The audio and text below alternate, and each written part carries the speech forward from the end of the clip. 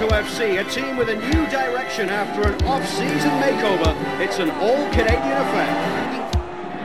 Matt working against Morgan. Puts it across the line. Yes! Marco Di Maio! That's what we expected from him.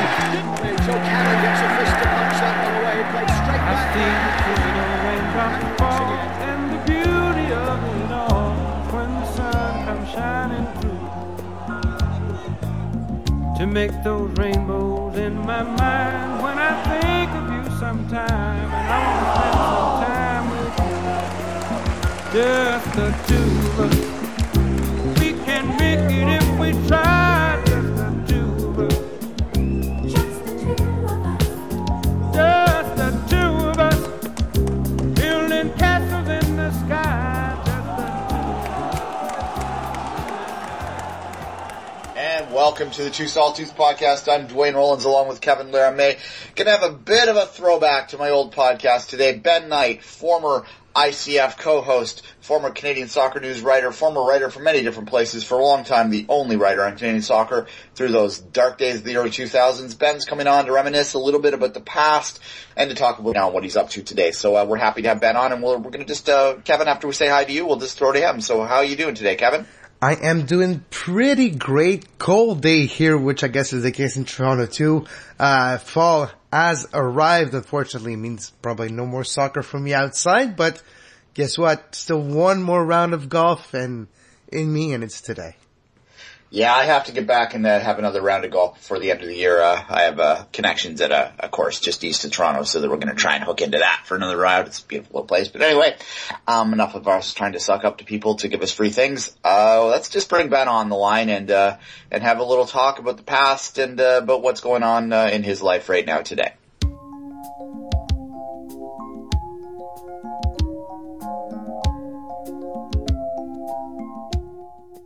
And welcome back to the Two Solitudes podcast. We've got Ben Knight on the line, formerly my colleague on It's Called Football, Canadian Soccer News, wrote for Onward, wrote for Sportsnet. Kind of for a long time was the only guy writing about Canadian soccer. A lot of us in the internet generation knew him, and he was the one beacon that was out there talking about the domestic game when everyone else was focused on Europe. Ben, how you doing? I'm doing really well, Dwayne. Nice to meet you, Kevin. How you doing, Ben? Ben, first off, I know a lot of people ask me pretty consistently, at least once a week, someone will ask me what you're up to. So we'll let you tell the people what are you up to now? Well, let's see now. I am splitting my time. I live in two cities. I'm splitting my time between Toronto and Peterborough. About 5 years ago, I was fortunate enough to meet and fall madly in love with a Peterborough gal, and my life has moved on very nicely since then. I reached a point about a couple of years ago when I realized that I had run my course as a soccer writer over many years. I started in 2000, and that the things that I had wanted to do were essentially done. The people I hoped would be in place had essentially appeared, and there just wasn't anything left to write about. So I wrote off into the sunset and immediately wrote my first novel, which is shopping its way around publishers now. Well, tell us a bit about that novel. What's it called? And it's called Fieldstone and Destiny, and those are the names of the two central characters. It's a story about the process of reincarnation, how one gets from one life to another, and it's set in a place that looks quite astonishingly like Peterborough. I wonder how that happened. I'll give you a tip, guys. If you ever write your first novel, write it in a place you can walk a dog in. It really helps. There you go. You can sort of absorb the what the surroundings are there. Place is such an important part of most Canadian novels, so I'm absolutely. I look forward to seeing that. Ben, you did Ride Off in the Sunset, and you wrote a nice little column that got a really great response to it, but we never really had you and I a chance to say goodbye to another vehicle that we were using back in the day, and that's It's Called Football, which was a podcast that I think punched way above its weight for a long time. We had some great guests on that, and we did some great work on that. So just talk about your time on It's Called Football and what your memories of that podcast were. Well, I got into being a soccer writer by accident. I was one of the day one originals at Sportsnet.ca, but I was writing about lacrosse and curling and some setup stuff for the Sydney Olympics. And then in the fall of 2000, they decided they didn't want to pay for that anymore. And my editor took me aside and asked me if I knew anything about soccer. And aside from the nicknames and grounds of every team in the English fourth division, maybe not. But no, I knew enough to bluff my way through at first, and then it got, things got interesting, and there always seemed to be something to be, concerned about or, trying to keep a conversation going, as you would say. And it started as, a job I took because I was a lacrosse writer, and lacrosse wasn't paying enough to cover gas to lacrosse games. And then by the time TFC showed up in 2007, it turned into something that was that I was really passionate about, really involved in, and really going. But in those wilderness years, I was very aware of being the only one out there, and I was very aware. What I wasn't aware of is that anybody at all was listening, and that came later. And the biggest reward of all to me was when we started ICF, because my career ended suddenly with the Globe and Mail in 2008 as a result of a financial foo-for-ah. And very shortly after, Ben Rycroft contacted me, and we went out for Mexican food on the Danforth, and he offered me, I think, $50 a week or something like that to be involved in It's Called Football, and that was compared to what I was going to be getting to my soccer writing career, that was a fortune. So I took it, and it turned into, I think, the most rewarding part of my entire time was working on that show, because short of I would say James Sharman and Christian Jack on The Fan, I'd say short of those two, whose knowledge of the game and passion for it was just unbelievable and off the charts, short of those two, I think we had the best thing going in the entire country. Ben, talk about I know what my highlights were, and I certainly know what my low light was when I was doing that show, and I suspect we share the same low light, and we're not going to mention him. No. But in terms of what was your favorite interview, what was your favorite moment on ICF? Oh, there were many, and it's hard to point to one. I mean, the day of the interview we will not speak of. TFC opened the 2009 season home against Seattle, I believe it was, and we did a post-game show down at the football factory, and it was a mess. It was a technical mess. There was no light down there. I've never been in a pub so dark in my life. We had nothing going right. We overstretched the technical bounds of that channel.com to the point where they never wanted to do that again. But that show, I think, was one of the absolute greatest things we ever did, because we had fans there. We had the post-game energy. We were all still seething from the interview of which we will not speak. And that to me was an absolutely great day. And I remember, I think my favorite accidental blurt, and you accidentally blurt things all the time. There had been a goal, TFC's defense had been cheating forward all day, and I commented that all you needed was to have one thing go wrong, and it was Kevin Harps versus the Universe back there, and the Universe could win that one, and it did on many times. And we could go through the roster of ineffective TFC players all we want, but that was, I love that, because in the early days we did get the fans involved, we did get them on there, we were the fans' voice, we were the fans, for heaven's sakes, and that whole idea of fan media was on the rise at that point, and I think we had a lot to do with keeping it alive, keeping it going, and pointing it in some interesting directions, even if they didn't always work. You spoke about the change of things back then, almost at the end of ICS, was the starting of the reform in Canadian Soccer Association that you covered back then. What was your lasting impression of that election and everything? The CSA was the most baffling thing I've ever had to deal with. In general, I felt in my career as a sports writer across many sports that any time I've had to deal with an organization that starts with a C, ends with an A, and has a sport in the middle, that we're all in trouble. And the problem was the CSA was so ineffective, so bland, and so content in its ineffectiveness. That was the part that drove me crazy. And it didn't matter how many stories I wrote about it. It didn't matter how many times there was a day in 2008, there was a run of days where I think 5 days in a row I got up on the mountaintop of the Globe website and just hurled lightning bolts at these guys, and they never responded. There was never an answer. There was never anything to say. The whole thing had to change. The whole idea that the CSA board was made up of provincial soccer presidents who had two agendas, it just made the whole thing just hopelessly mired in the minor leagues. At the end there, we had people come along, Victor Montagliani and a few others, who had an eye to change it, an ability to change it, an ability to stand up to the old that done, and it was just amazing watching that process unfold. And in the last year or so that I was with Canadian Soccer News, things just happened at an exponential level, and the bad guys got shredded, the good guys got in, and I ran out of windmills to go after, and I wandered off to do something else. You spoke earlier of the wilderness of the soccer, I was going to say broadcast, but there was no broadcast back then. Let's not lie to ourselves. So the soccer media, you could say. What was the big thing that changed in the last decade, you would say, Ben?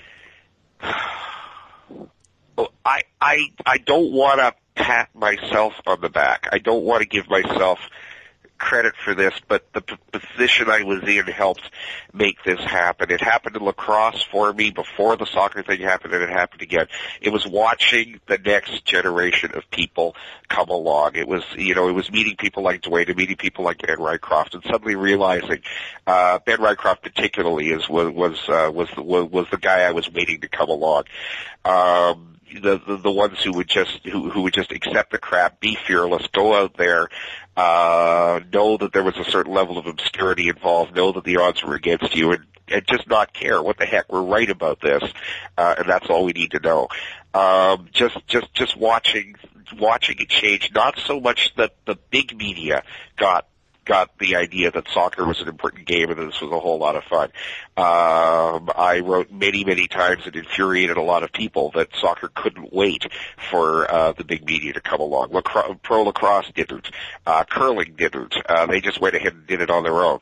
And that was what soccer had to do. The real payoff was to see the next generation of soccer writers. When I look around now and I see Dwayne doing what he's doing, Rudy Schuler's out there, Matt Shinetti's at TSI, I just look at all these people who have come along and read what I was doing along the way, thought, yeah, let's do something about this, and get up into a position where they can do something about it. That's the way to do it. Somebody's got to get out there and stick it out for years on their own, and show up every damn time the computer goes on, and then people pick it up and follow it. And I've been I've been blessed enough to be in a position to do that twice in two different sports, and that's the part that was most satisfying to me. And we thank you for that, Ben. I couldn't help but think, Ben, when I went to the first game of TFC this season after the bloody big deal, and I went to go out up in the press box, and I went to go to your normal haunt, that little balcony there. My little spot on the roof, the best view in the whole place. Yeah, and I thought of you that day because I was almost tackled by a security guard, and you're going to be sad to know that they have now monetized that area. It is a private box now. Yeah. Yeah. Doesn't surprise me. The trick, kids, is to know you're doing something special, know you're in the middle of something special, know that it probably won't last, and get everything you can out of every minute of it. That's the trick. Fair enough. And then you can apply that to everything. But you have just wiped out my last reason to go back to BMO Field, so there we go. Sorry to do that. Every time I look up there, I still think of you. Think that Ben would be railing. I can imagine an ICF the day that you found it. What was amazing, with a different perspective, just being, like, you're down there behind the south goal, and from there, you can't see how many empty seats there are in the building. And we used to have this argument back and forth about whether or not the park was 2/3 empty, which was a fairly basic concern. Where I'm standing, I can literally count. I know how many seats are in each section. I can eyeball I can actually look at it and give you within about 100 how many people are in the building. Where you are, you can't you can't see it because the sight line is too pitched looking down the sides. And I always found that was an amusing argument we used to have. It is quite packed inside. I move around a lot more now than I did back then. I'm not universal in the one end. I go on press box, I go 115, I go 113, I go anyway. I did want to talk about some TFC a little bit too. Yeah, let's do it. You were there in the early days. Let's talk about Mo Johnson real briefly. Oh, God. How did he stay as long as he did? You have to understand that Maple Leaf Sports Entertainment have blind spots bigger than the terrain they're looking at. And it's possible for a flim-flam guy like Mo to slide in between it. The first time when I first started coming to Peterborough in 2009, I found myself kind of alone up here because there just weren't that many soccer fans around. So I guess it was early in the 2010 season, and the Reds went into New England and just hairballed up a 4-0 loss. It was just appalling. And one of those many 4-0 losses in New England. And I watched the game alone in an empty bar in Peterborough, and I came back and my sweetie said, well, how do you feel? And I said, I feel like I want to write Mo Must Go 1,000 times and publish it as a blog item. And she said, sleep on it. I thought, okay, fine. So I slept on it. Got up in the morning and did exactly that. The piece was published just as the TFC plane was taking off in Boston, and Jason DeVos saw it and relayed it on to everybody. I'd given it the pretentious headline, 3,000 words about fixing TFC, and it just wrote Mo Must Go 1,000 times. A week later, I was in that horrible elevator at BMO Field, which is the worst elevator in the Western world. It is slow, it is ponderous, it is useless, and it is filled with people you don't want to be in an elevator with. And on this occasion, one of those people was Mo Johnston, who just suddenly leapt in the door just as I was there. It was like a week after this, and we were in there to go all the way up to the third floor, which basically means we were in there for 3.5 minutes. And he didn't recognize me. And I just remember writing, it is always an interesting experience to be stuck in an elevator with a guy you've just written 1,000 times should be fired. Typical Mo, though. He didn't have a clue who I was. Yeah. Those early days were certainly interesting. The day that that all that was going down, I remember getting a phone call from a mutual friend of ours, and I won't say who it is because I don't know whether I was supposed to at the time. It's been long enough, but anyway. Okay. That was told that the dressing room was blowing up and that Preki was going to be fired. This was a week before the Mo and Preki firing happened, and I remember just sitting down at the exhibition place. I happened to be down by BMO, just shaking my head at this club, and it's just never changed since then. Of course, they both got tossed the next day after, and well, it hasn't been. It oddly got worse after. I don't know how that happened. Well, I always find your loyalty commendable, but I remember you and I sitting around about that time, sitting on a King streetcar and arguing about whether or not what would happen if Paul Mariner got fired, which I was calling for, and you saying that no one would ever come and manage TFC again, and all of this. And my counter argument was that doesn't matter. This guy's a total asshole. He cannot. The only thing he can motivate a team to do is quit. And well, we all know how it all ended up playing out. I find you a man of remarkable optimism at times, Dwayne. I feel often that I was helped in my own pursuits by not being burdened by that kind of optimism. There you go. Well, it becomes difficult to defend them at times. I'll be the first to admit. I just try and be contrarian. I always explain it. Yeah. And being contrarian in TFC now often means being optimistic. Well, yes. We'll end with this. We were saying off air, you don't pay as much attention anymore because as anyone could give you this, you'd want to have to retire from them basically after several years.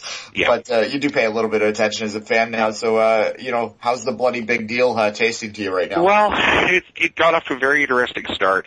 But I've watched about 4 TFC games this year on television. I haven't been to the park since Philadelphia was in last year. And let's see. The games I've watched have been miserable. It's just been so hard to watch this endless, dispiriting, soul-sucking MLSE thing still soaking in from all directions. The thing that I would really like to see happen right now is for Michael Bradley to grab Jermaine Defoe by the collar, haul him in back of the Queen Elizabeth building with a few fans watching, and explain a few things to him. That would really be nice if that could happen, but it's not going to happen. I've left. I mean, one of the last things I did for Canadian Soccer News was an extensive series of stories proving that TFC was just about the most spectacularly unsuccessful expansion team in the history of North American professional sports, going back to 1967, and that covers a heck of a lot of teams. Just the feeling that it is in fact MLSE's fault, that the culture of insanity. Do you realize that the last 5 head coaches TFC has hired have had a combined total of 0 games of top-flight coaching experience. 5 in a row. You find me any team anywhere that's ever done that. Fair enough. All right, Ben. I tell you what, if they ever do make the playoffs, you do have to come down to watch the games at a fair. I've got a dear friend up here who's up here in Peterborough who's a fan who's actually happy that they're going to miss the playoffs this year because he wasn't quite sure how to pay for the road game. I'm only telling you this because it's true. All right, well, we'll see. I was always my first thought when they sort of fell below the red line for the first time was, well, at least my season tickets will be cheap next year. Well, we'll see. It depends how much they're paying Defoe, I suppose. Yeah. But anyway. All right, man. Keep us in touch with that with the novel, how that goes, and maybe down the line we'll touch base again. Maybe we'll find a way to get Rycroft to join us. Guys, happy to do it any old time, and hang in there, keep doing it. Lower your expectations just far enough that you don't get bored, and go have some fun. All right, Ben Knight. Well, thanks for listening to the Two Solitudes Soccer Podcast on Stitcher Radio with Dwayne Rollins and Kevin Laramie. Subscribe to the show on Stitcher Radio. Listen to the show on Stitcher Radio. Stitcher Radio. Would you just please subscribe to the show on Stitcher Radio? Thank you very much for subscribing to the show. And now, back to the show on Stitcher Radio. Coming soon on Stitcher Radio. And welcome back, and thanks, Ben, for joining us to catch up. We wish Knight well. He's always been a character in the game and someone that a lot of people enjoyed reading and listening to over the years, and it's nice to hear his voice again. Kevin, the people today, to this day, still rally against the CSA, and I think that what someone like Ben Knight would understand is that there has been tremendous change. Change doesn't happen overnight with a snap of the fingers. It happens over time, and it really is moving in that direction. It's moving in the right direction, but it's just not moving as quickly as some people would like. But I think that we've got to give a lot of credit to people like Ben Knight back in the day who pushed the envelope and pushed the envelope and pushed the envelope and to help force the change and to help keep the narrative going. But at the same time, I think we nowadays have to sort of look less about forcing out people and trying to fire people and trying to change things and trying to just make sure and stay on top of the changes that are already happening. I think that that's kind of where we're at now. And we're almost at the point of being inclusive as well and spreading open the doors and literally growing the game as bigger as it ever was in Canada. We're on the cusp of that. We had to, back then, in the time that Ben was talking about, we really did need to force people out. We really didn't need to force change, and we did force change. There was change that happened. I think now we're at a stage where we need to keep monitoring the change, and we need to start working with the CSA rather than working against the CSA.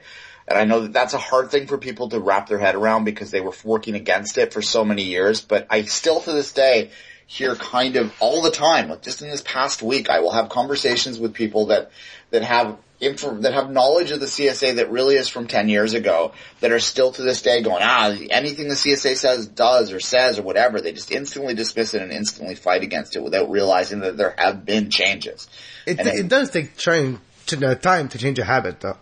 Yeah, it's sack the CSA is an instinct in people's minds, and as I said, we've moved past the sack the CSA era, and we're into we need to work with the CSA and keep them honest era.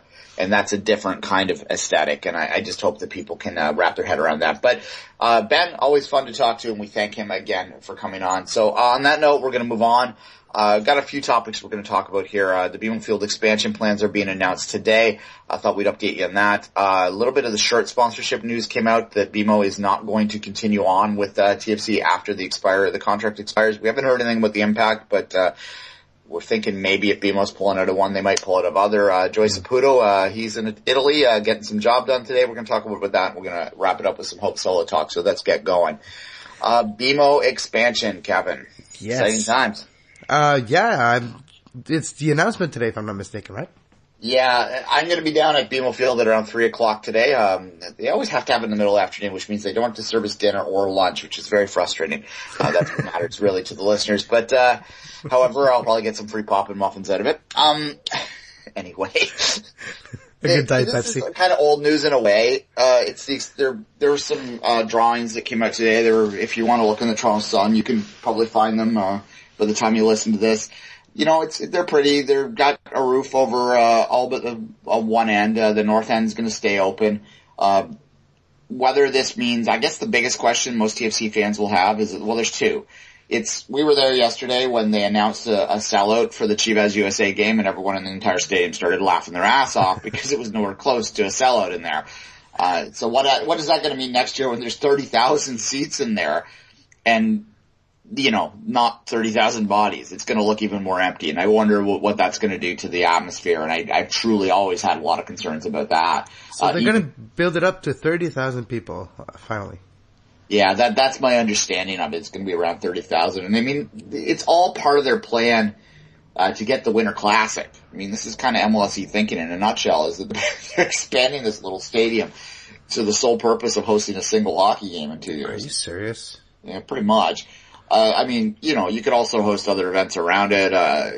It will be expanded in time for the Pan Am game rugby competition. The rugby sevens are going to be held at BMO Field. Okay. So it's only in action for 2 days next year. You know, TFC, if they can sell more tickets. They will argue, and I've heard the argument made that by expanding the stadium, you can ensure that these South End tickets are very inexpensive now. $190 for the season will remain cheap because there will be less demand, that they can maintain a cheap section and still be able to sell expensive seats more often in the stadium. There's all kinds of arguments like that, but I mean, my main worry is how empty is that place going to look? Yeah, yeah. Ben and I talked in that argument, and I didn't get into it with him because the main point that I made back then is that people don't realize how little all TFC fans actually sit in their assigned seats. The South End is much more packed than it should be. They don't check tickets to get in there. It's basically a general admission section. There are a lot of people that will go in there and without holding tickets in there. The same in the 127 in the North End is the same thing. And certain parts of 111 and the top of 110 and 109 also get more packed than they are because people want to stand, they want to sing, they want to be part of the atmosphere, right? Mm-hmm. However, I will fully admit that this year and, especially last year and in the latter half of this year, that phenomena has become less pronounced than it was back in the earlier days when it really was stuffed to the gills. You couldn't move in there. You know, there was lots of room to move around yesterday. Now, I was sat mostly in 115 yesterday, which has never been as packed, but even, you know, there's people sitting in the bottom of 114 now. It's changed in there. Yeah, do you think it's because of all the struggles they had the last couple of years that finally it had an effect on the team this season? Yeah, absolutely. I mean, there's a lot of people that it was never the same. It's never been the same for the last 3 years. Okay. Basically, the damage was done in those 2010, 2011 kind of seasons. You know, people don't remember that TFC up until 2010 they were still not good, but they weren't this bad. They're not that bad right now, and I'm gonna put this year aside. People are losing their mind over a slump, but at any rate, in the last 2 years though, they were horrible. They were like hilariously bad. The last 3 years, I should say. 2011, 2012, 2013 were disasters that aren't definable, right? Mm. Those 3 seasons killed a lot of the enthusiasm for the team. There's no doubt. There's a lot of people that stick around and have been around since the beginning, and they're like been beaten down, so they just can't trust that can be excited anymore. So they're not really willing to run into that stadium for kickoff and jump up and down and be as excited anymore outside of a select few. You get the other side of that. There's a lot of people that used to be in those sections that kind of spoke to the ultra aesthetic. Mm-hmm. And though they believed that as ultras that they needed to walk away, that was what they needed to do. And I'm not going to comment on whether that was the right or the wrong thing to do, but that was their belief. So they've walked away from the team.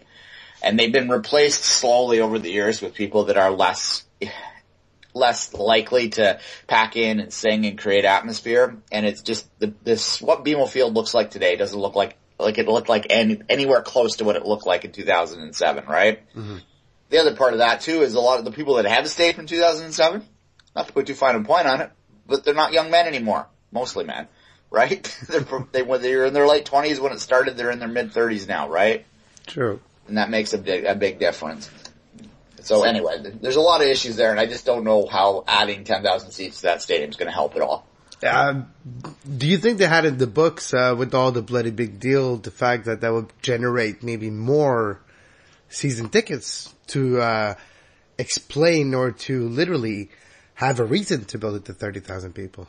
Yeah, I think that they definitely thought they might be able to. I think there's also been a change in the type of fan that they're looking to attract. They did completely change their front office over, including their ticket sales department and their marketing department and everything else. And if you look at the way in-game BMO Field promotions work today and comparing them to the past, there's a lot more kind of family fun day stuff that's happening out there now. They had military people dressed up in giant bubbles running into each other for a halftime show yesterday or on Sundays. So that's kind of the difference. In the first year, people would have booed and thrown things at that. It's just we're a day away from a dance pack at this point in time, basically. It's changed. Like there's no mascot yet. That's coming, I bet, right? They're changing their outlook and how they market this team. It's becoming more like the rest of MLSC's partners, teams. Like it's going to be more like the Raptors or the Leafs or whatever, and that's unfortunate. There will always be, like there is in every MLS stadium, there's an element of their supporter section that's just part of an MLS makeup now in the stands. That's not going to change, but the rest of that crowd is going to become less and less focused on that. They're going to be less and less focused on the supporters aspect and more on the family aspect of it. And I think that the expansion's part of that they want to just sort of allow more space in that stadium so that people that can get away within the supporters. That might be part of the thinking. Because not everyone loves them. I know that the supporters that we mostly talk to think that everyone loves them, but they don't. I was standing in the back of 115 when they tried to bring the capo up to the top of 114 to try and get the rest of the stands in the supporters area to start championing and doing everything the same. And the reaction was, you can stick your capo up your ass, was a chant that started, right? It's not as universal as people think. Yeah, which you have to say, it's probably all around the league is the same too. There's always a pro supporter. There's always a backlash eventually too.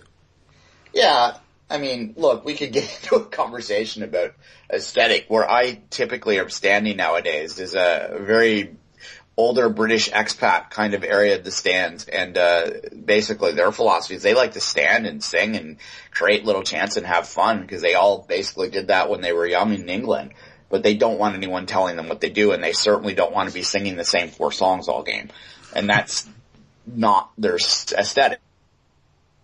I know the crowds in Montreal, they often will sing a song for 7-8 minutes in a row, right? Yeah. That would not fly in certain sections of BMO this year. People would be like, shut up. Enough. That's just different tastes. Like, if we wanted to be in, and I think that's the beauty of BMO Field in a lot of ways right now, is that there are sections where you can, if you want to be like a South American crowd, you can be. If you want to be like an English crowd, you can be, right? And trying to make it uniform would be a bit of a disaster. Anyway, we've digressed way off topic. The point I'm making is it's going to look way empty in there unless there's some significant differences. Now, the one thing that they could do, Kevin, is they could sell a large amount of very cheap tickets as seasons to try and get more people in there. That doesn't seem like something MLSE would do, but that might be a smart thing to do. If you have 30,000 seats in there and that upper deck on the east side, why don't you sell them for $15 a game? Fill them up with kids and with new fans and fans that haven't had a chance to get out there that can't afford the current sideline season ticket price, and maybe you get more people in there. Yeah. It's always a thought, right? Numbers versus, just extracting the amount of money of one customer. You attract 10 customers for the same amount, but at least you might generate more returning customers with sheer numbers, right? Yeah, that's, I don't know what they're going to have to do, but if they have that many seats in there, it's going to be a bit interesting. It's also going to affect TFC scheduling next year. We'll find more information out there next year, or this afternoon, about terms of how long it's going to take and things like that.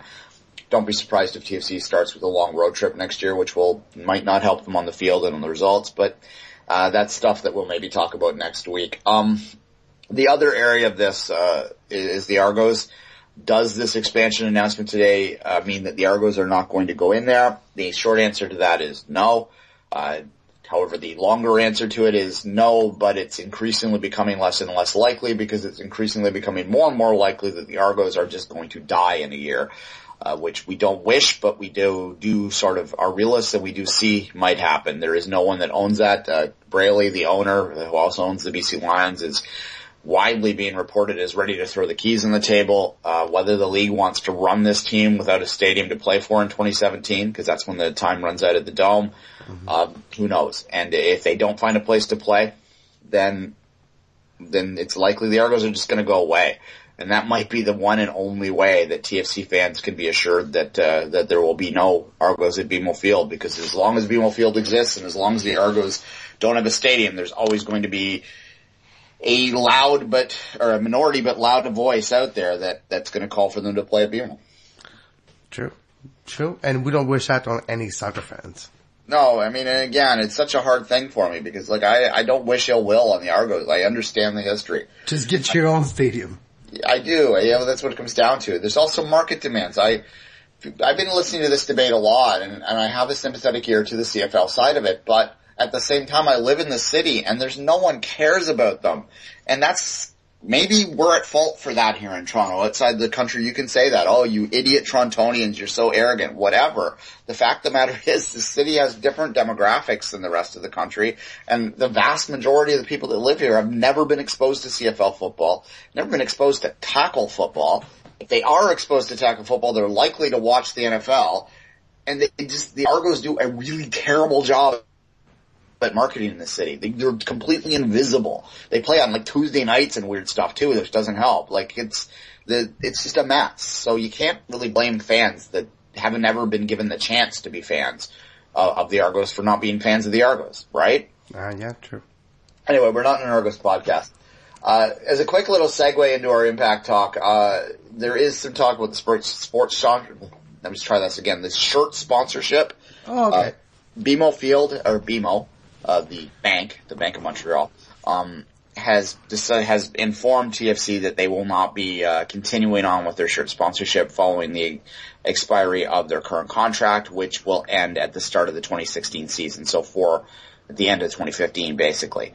The Impact also have an expiring contract with BMO for their shirt sponsorship at the same time.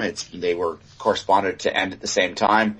I would anticipate, I haven't heard for sure, but I would anticipate that if BMO's pulling out of TFC, they're probably going to also pull out of the Impact. It's probably a corporate decision based on, priorities that they're just not prioritizing this deal anymore. Well, I think it's weird because actually BMO's been upping the marketing on their soccer side here lately. There's been huge ads, and when I say huge ads, just like on my Twitter feed the last couple of weeks, there was all the walls of the biggest metro station in Montreal was written, BMO loves the Impact, with a huge 3D soccer ball coming out of the wall. It must have cost thousands of dollars to do stuff like that. Well, and all the bus and everything. There's been a lot of marketing towards how BMO's really sponsoring very much the Impact and saying they love them, programs for kids anyways, which it's surprising me that it might not be renewing.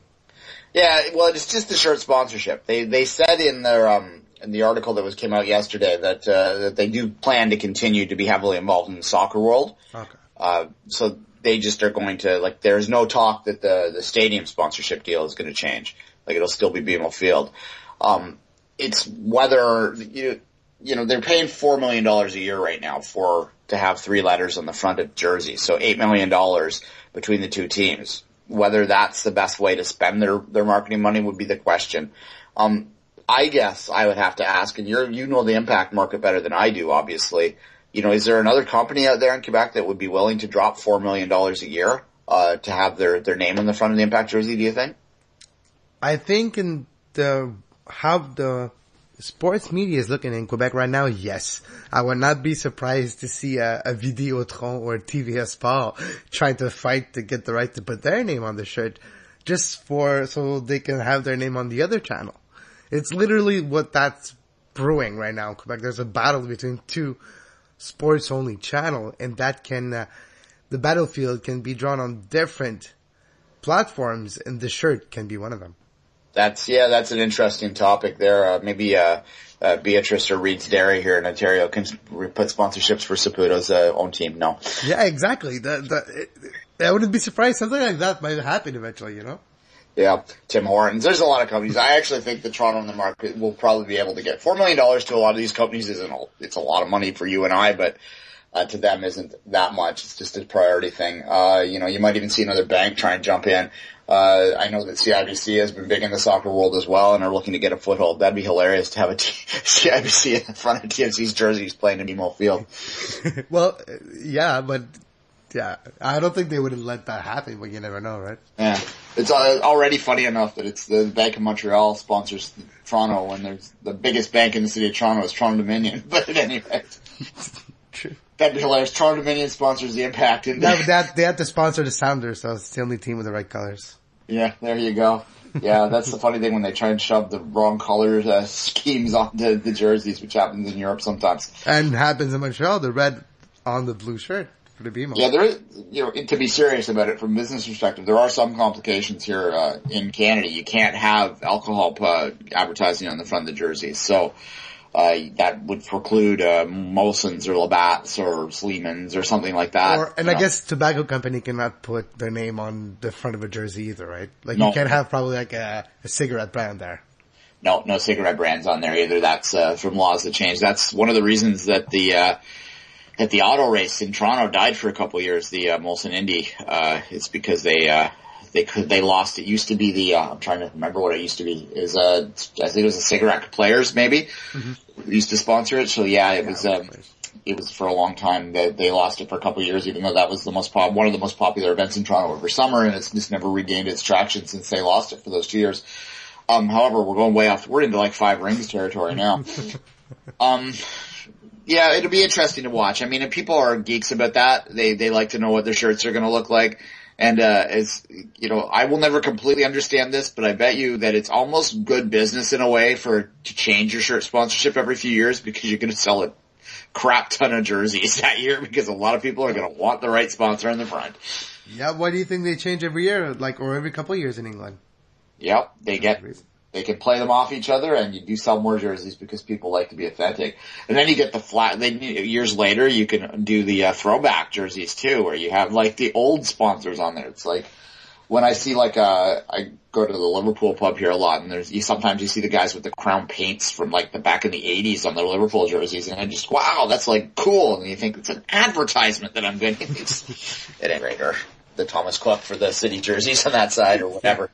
Or the old, not as old, but Carlsberg on Liverpool, and yeah. I love the old Arsenal Sega ones when they were gold with the Sega on the front. They're awesome. Anyhow, we're getting now. So let's actually, Kevin, let's take a real quick little bumper because we've talked a lot here, and then we'll come back and we'll finish off this middle segment. Thanks for listening to the Two Solitudes Soccer Podcast with Kevin Laramie and Dwayne Rollins. You can reach the guys on Twitter at 24th Minute and at Kevin Laramie. Or both of them at 2 Solitudes Pod. Reach the guys on email, 2solitudespodcast@gmail.com. But especially subscribe on Stitcher Radio. Now back to the show. And we're back, and we'll real quickly wrap up a couple of quick news items before we get into the MLS review. Joey Saputo is in Italy. Do you want to explain what he's doing in Italy, Kevin? He is actually part of a consortium that's going to be probably buying Bologna FC, Marco Di Vaio's old former playing ground, which might be the ownership of the Saputo Group now. And that's interesting. Yeah, very much. And not because they needed a new deli or a new deli suppliers for the company. So you would assume that if he's owning that you'll see some friendlies and a little bit of tie-ins that way. Do you think there's any chance you might see some youth, development kind of tie-ins? Maybe that's a good point though. That would be a good way to get some playing time for the young academy players like 10, 12 years old, give them a good trip to Italy, and it's a way to become an actual soccer player, but that's a good point. But I don't see any tie-ins for now because it never was talked in the actual Impact media, whatever. It's literally something the supporters are buying, and it's like a portfolio thing, in my opinion, more than anything else. I guess the only worry I'd have, and we'll leave it at that because we don't know what it's going to mean really, is that Joey always has had the reputation that he really just truly wanted a Serie B team, so now he's got like even a step higher, right? So whether his attention is going to be too divided over there now, that would be my only worry as an Impact fan. And guess who showed up nowhere in the background of the picture that was used in all the article? Well, Mr. Nick DeSantis, he's still there. Maybe they can do that. They can have him run the team in Italy. Yeah, go him, because like you said, he wanted a Serie B team. So by bringing DeSantis in Italy, that's what we'll have. There we go. Kevin, he's available. He'll be here all week. Tip your server. All right. Hope Solo. Let's quickly talk about that. I don't really want to talk about this too much because we're going to get ourselves into trouble. A lot of controversy in the United States. Hope Solo, of course, is facing domestic violence charges for an incident that involved, her 17-year-old nephew. She allegedly struck him. Her, I believe, sister jumped in. She allegedly did something to her as well. Anyway, it doesn't really matter the details of that case. The fact is that she played these friendlies in the last couple of days. Not only did she play in them, she wore the captain's armband, and the United States Soccer Federation used her as their primary marketing component for around those games for selling tickets because she was getting some kind of cap record was being broken.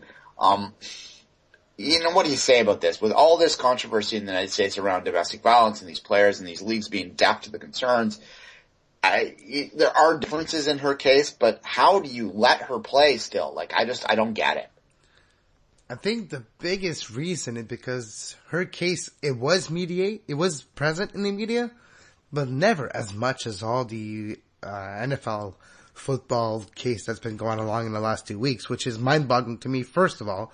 But just the fact that there's no media pressure or public pressure or supporter pressure towards the Solo case would be a reason that explains why she's still the marketing focal point, while she's still starting and still the captain, you know? Those league and those, yes, I'm putting them all together in the same basket. I know I'm generalizing here, but they never react when there's not an opposition to it, right? Yeah. There is certainly some pressure that's building now in some areas. The the Washington Post and New York Times have reported on this, sort of pointed out that maybe there's a bit of a double standard going on here. I want to be careful when I talk about the gender issues. Clearly there's not the same kind of power issue that exists in a Ray Rice situation happening with Hope Solo, so I don't want to compare the two things. However, I think that what is happening is there was clearly a violent incident has occurred that involved this woman, and in other cases there's been a public outcry for people that are facing violent charges that offend the public in general, to basically take a step back to take care of that and to ensure that they want the leagues and these teams to work ahead of the justice system. We had a conversation on Five Rings where we talked about whether that was the right approach. There is a debate to be had there, but I think that you need to at least address them in some way. And if you're going to have public outcry against other leagues, playing players, then I think it's fair for people that are criticizing the USSF now and the women's team for playing her. The one other quick thing I'll say is in my dealings with the U.S. women's national team, which aren't frequent, but there have been a couple in the past, they are one of the most insular communities I've ever dealt with. They get very defensive with any outside criticism whatsoever, so I would suggest that the U.S. women probably didn't even occur to them that they shouldn't play Hope Solo, and that probably will never occur to them that they will, because they bluntly live in their own bubble. Because they're just not pushed anywhere else, and they don't get the same type of attention media-wise as you just said, so they kind of can operate separate and by themselves, and that's great in a lot of cases, and in some cases, in these rare cases like this, it can create a real interesting situation where they're just not able to hear outside criticism and they become defensive to it. So I hope that the U.S. women's team can understand and hear and respectfully hear the criticism that is quite legitimate that is being placed upon them right now. Just to play devil's advocate, Dwayne, for one quick second, if the whole NFL violence or domestical violence didn't happen, would we be talking about the Hope Solo right now? We should be though. Like, you're probably I know we should be, but that wasn't the angle. Yeah. Probably not. Although some people would, very rarely though. Like, it would be some people within the women's soccer media, and they have, into their fairness, have asked questions before this about whether it's appropriate to have Hope Solo be such a prominent part of the program. Now, there's a lot of, we could talk about Hope Solo for an hour. Yeah. There are a lot of angles with her. She is a person who has had a different kind of upbringing than the typical U.S. women's team. I think those kind of issues play into people's perception of Hope Solo unfairly in a lot of ways. There's just a lot of things at play there, but there is something clear. As I said off the top, it was clear that she's been involved in something that the criminal justice system has deemed serious enough that they want to press charges with. If you want to be consistent, and I think you should be consistent, and I think it's appropriate to be consistent, I don't think that if she is going to play, you certainly shouldn't be marketing around her. And we'll leave it at that, Kevin, because we're probably going to get ourselves in trouble if we keep talking. I know. I agree with you. We thread thin, like, what's the expression? We were in shallow waters, and we actually stayed there. Good. Yeah, there we go. All right, let's take a quick break. We'll come back and we'll do a real quick wrap-up of the MLS Canadian games and the NASL Canadian games this week. Hi, this is Dwayne Rollins of the Two Solitudes podcast. Doing this podcast, it's a labor of love for Kevin and I, but it's not a free labor of love. There are costs associated with doing it, costs with our time, with hosting, with so on and so forth. As such, for this month only, we're doing a fundraiser to try and raise a little bit of money to keep this podcast going and improve it to maybe 2 times a week permanently. If you'd like to help us with that, you can do so the following ways. You can send an EMT transfer to csndonation@gmail.com. You can support us through PayPal at dgrollins@gmail.com. That's DGROLLINS. Thank you, and we really appreciate it. I know, hey, I ought to leave the young thing alone, but ain't no sunshine when she's gone. And we're back, and as we always do, we'll do a quick NASL review before we get going. Double win for the NASL Canadian teams this week. Ottawa 3-0 over Atlanta. Edmonton 1-0 over Tampa. Huge win for the Eddies.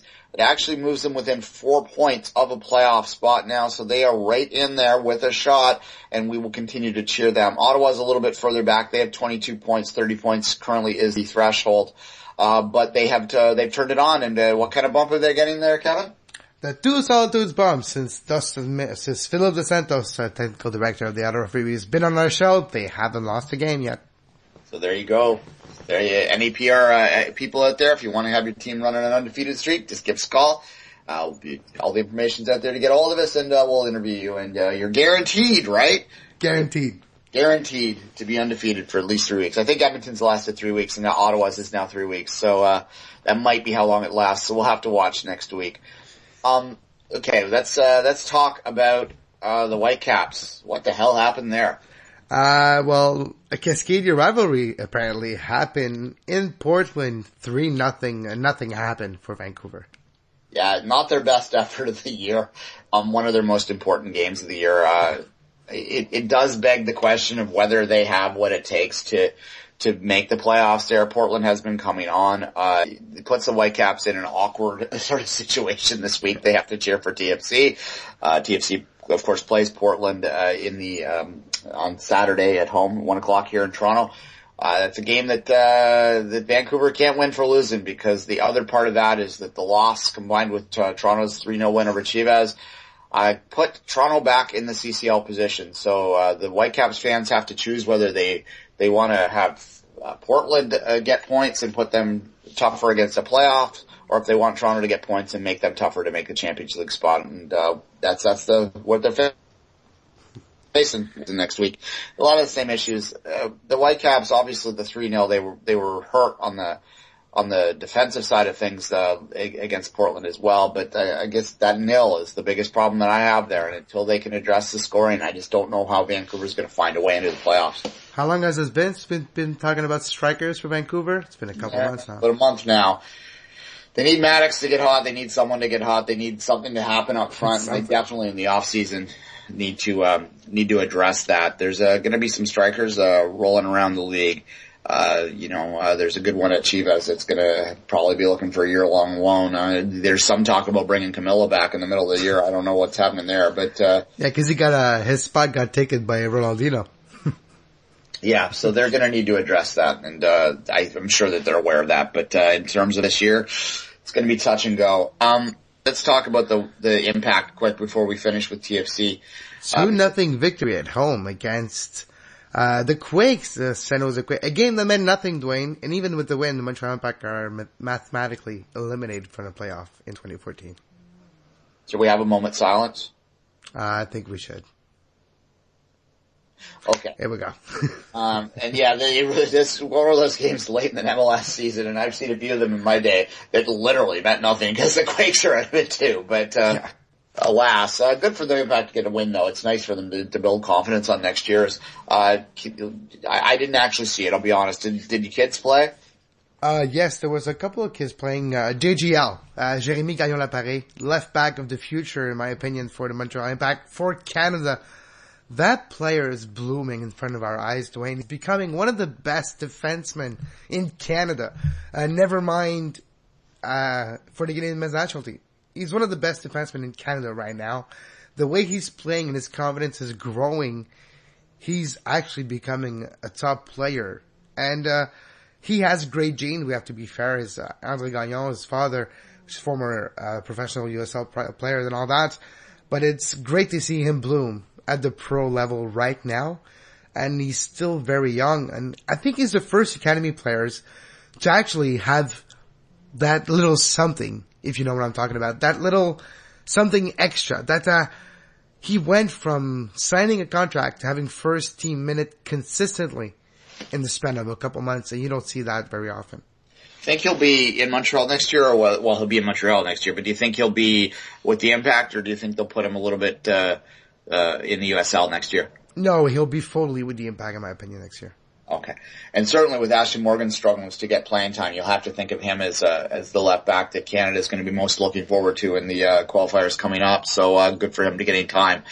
The other good point from that game is just the realization of Piatti is dangerous from almost anywhere. Even though he didn't score and didn't do anything really particular in that game, anytime he has the ball 40 yards close to the goal, he is dangerous and he's a threat, and the players are literally getting scared of him.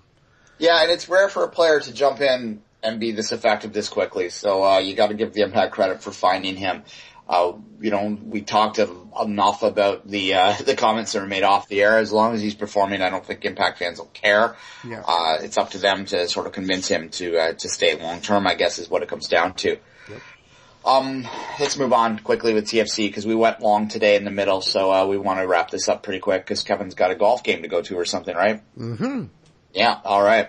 TFC, the 3-0 winner, Chivas. There's not much to say about the game, Kevin. I am quite bluntly, and think about this from when who's talking here. I have never seen a worse performance by an MLS team than Chivas this week. Think about that, folks. Who have I watched a lot of? Yeah, no, it was pathetic. And it looked like a team that knew that the gig is up. And I think we might, in the next couple of weeks, try and get a Chivas guest on to talk about that situation out there, even though it's not Canadian. I think it's relevant to those of us who watch MLS, what's going on at Chivas. And it's quite... Because if we wait a couple months, there might not even be a Chivas to talk to, Dwayne. Yeah, and I don't think there is. That was just they literally weren't trying. There's no other way to put it.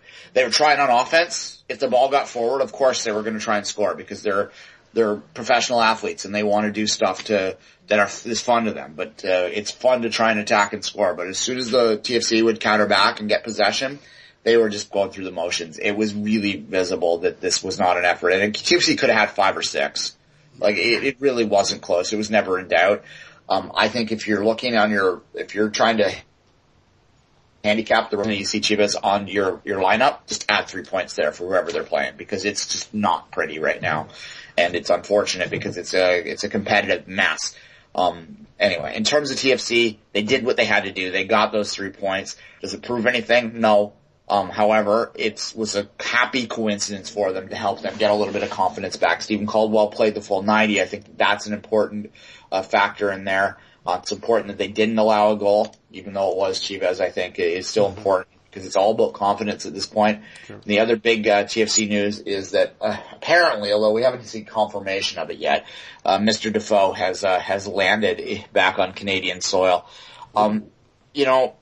Regardless of whether he wants to be here or not, and there was another tweet that I sent out today on 24th Minute, which sort of indicated that he doesn't. Someone sent it to me. Was him in England talking to some guy and saying that he wanted to be back in the Premier League soon. At any rate, regardless of that, he matters. Just a quick little bit of math, and we'll maybe leave it at this, Kevin. With Jermaine Defoe in the lineup this year, TFC has 1.83 points per game. That would put them in contention to win the East. Without TFC in the lineup this year, or without Jermaine Defoe in the lineup this year, TFC has 1.07 points per game. That would put them outside of a playoff spot. So I think having him back for the stretch run in obviously matters, doesn't it? And you might need all you can get to make those playoffs. Yeah, I was looking at it. I mean, if you look at who they're chasing in, like Columbus, for instance, they play the Impact, so TFC fans are going to be cheering for the Impact this week as well. They're at New England, they're at Philly, they're at New York, they play Philly at home. So like you look at Columbus, all these teams are playing each other, so that's good and bad. It means that one of these teams is going to be losing points, but another team is going to be gaining points. So TFC basically, I think, needs to take care of its home games and nick one other game on the road. And if they do that, they will be in the playoffs, I think. But if they don't, if they aren't perfect at home, I think it's going to be tough. So this game against Portland on Saturday is going to be really vital for them. I said 42-43 a couple weeks ago. I think it's going to be 45-46 now based on what I'm looking at. So that's where we're at. They're at 37. The race is there. And it's not going to be easy. All right. It's not impossible, though. And that's to end it positively, because I was accused of being too positive by Mr. Knight earlier. We'll end it positively. It's not impossible. And if they do make the playoffs and they have Jermaine Defoe back healthy and ready to go, who knows? Maybe we'll be talking about the TFC hosting the MLS Cup final here in 2 months. What do you think, Kevin? Sure. Wouldn't that be a bloody big deal? That would be a bloody big deal. Bye. All right. Until next time, folks, have a good soccer. Good things might come to those who wait, but not for those who wait too late. We gotta go for all we know. Just the two of us. We can make it if we try, just the two